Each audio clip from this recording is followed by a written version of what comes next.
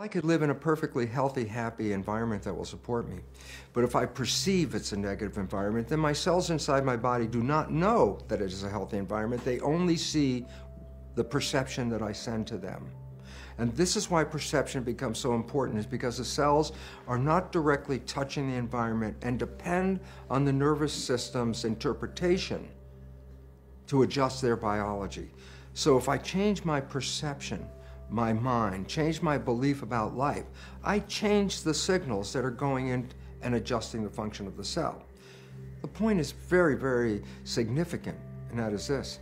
I'm not a victim of my genes because I, by my ability to change my environment and by my ability to change my perception of the environment, have the ability to control my genetic activity. I'm not a victim of my heredity, I'm a master of my genetic activity.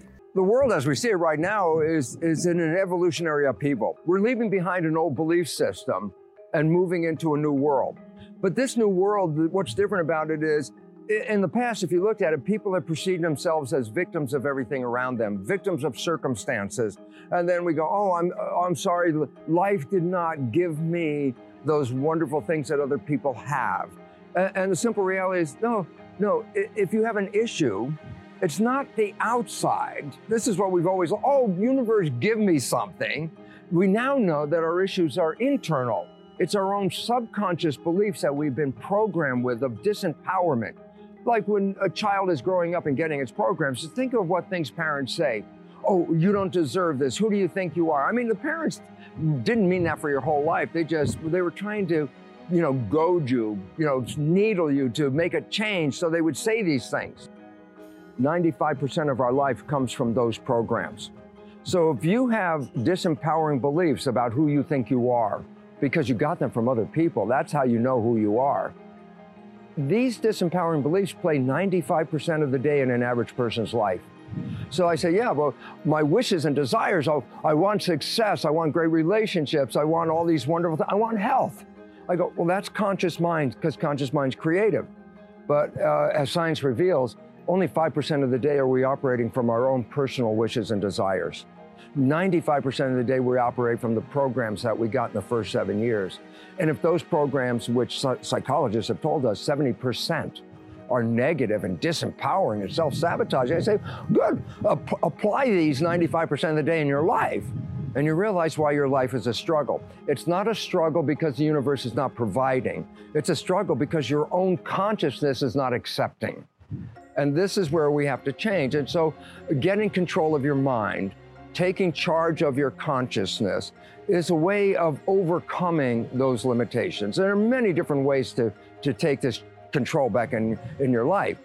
And one of them is the ability to, like in yoga, for example, to be the master of your mind and not let it run the monkey mind. Let it run. No, I want this. Don't let this other one go. Once I feed you with an idea that you are susceptible to something, look, I can feed you with an idea that this pill that we just got from the pharmaceutical company, it's the greatest, best thing for your issue. And I give you this pill and you get better. And then later you find out it was a sugar pill and everybody goes, yeah, that's called the placebo effect. And I go, what does it really mean? I said, you didn't get healed by the pill, you got healed by the belief in the pill. And I go, well, yeah, that's what placebo is all about. And at least minimum of 1/3 of all medical intervention is, it's a placebo effect where the healing comes from. Everybody goes, yeah, I know about the placebo. I go, yeah, but that's a result of positive thinking. What about negative thinking? And this is what we don't talk about, but the reality is it's equally powerful in regard to affecting your biology as is positive thinking, but it works in the opposite direction. A negative thought is called the nocebo effect. Can cause any disease and you can die. If you believe you're gonna die, you can die from the belief.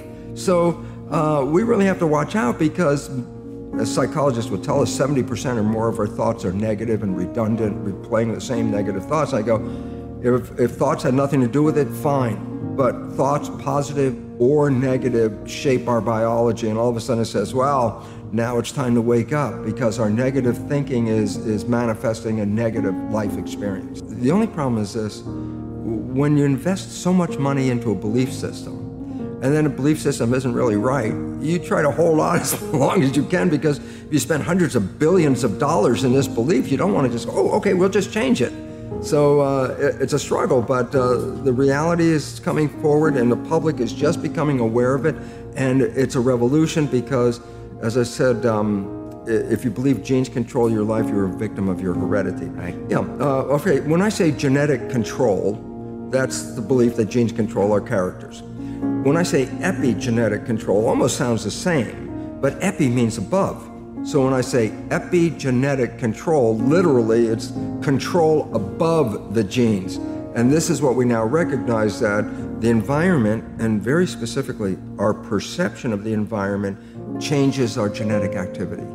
So that means, oh wait, that's not a victim, because I can change my environment, I can change my perception, and all of a sudden, if I can do that, then I can control my genes. Well, we're going from victim to mastery. When parents have one child, they raise it like the first child. Okay, I raised the child this way. After that, if they have a second child, well, they already have all the different experiences of having a child, so they raise the second child different than they did the first child, et cetera, to the third. What's the point is, well, I can start with the same genetics, like my stem cells, same genetics, but it's the environment in which the genes are found that will determine the character and expression. Now, what people have to understand about epigenetics is it changes the reading of the gene. It does not change the gene. If you're born with gene X, you're always going to have gene X, but how will it express itself? And I go, well, it depends on your life and your character, your behavior, your environment. It's genes plus environment.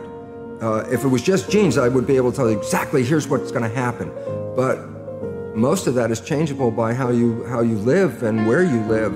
So you got about 7 major diseases, only one gene. If you got that gene, and the gene card shows it, okay, you got that gene, you're going to deal with it. All the other diseases are multiple genes. Cancer is a minimum of 12 to 14 genes, so it's not an accident. You can't change one gene and get cancer.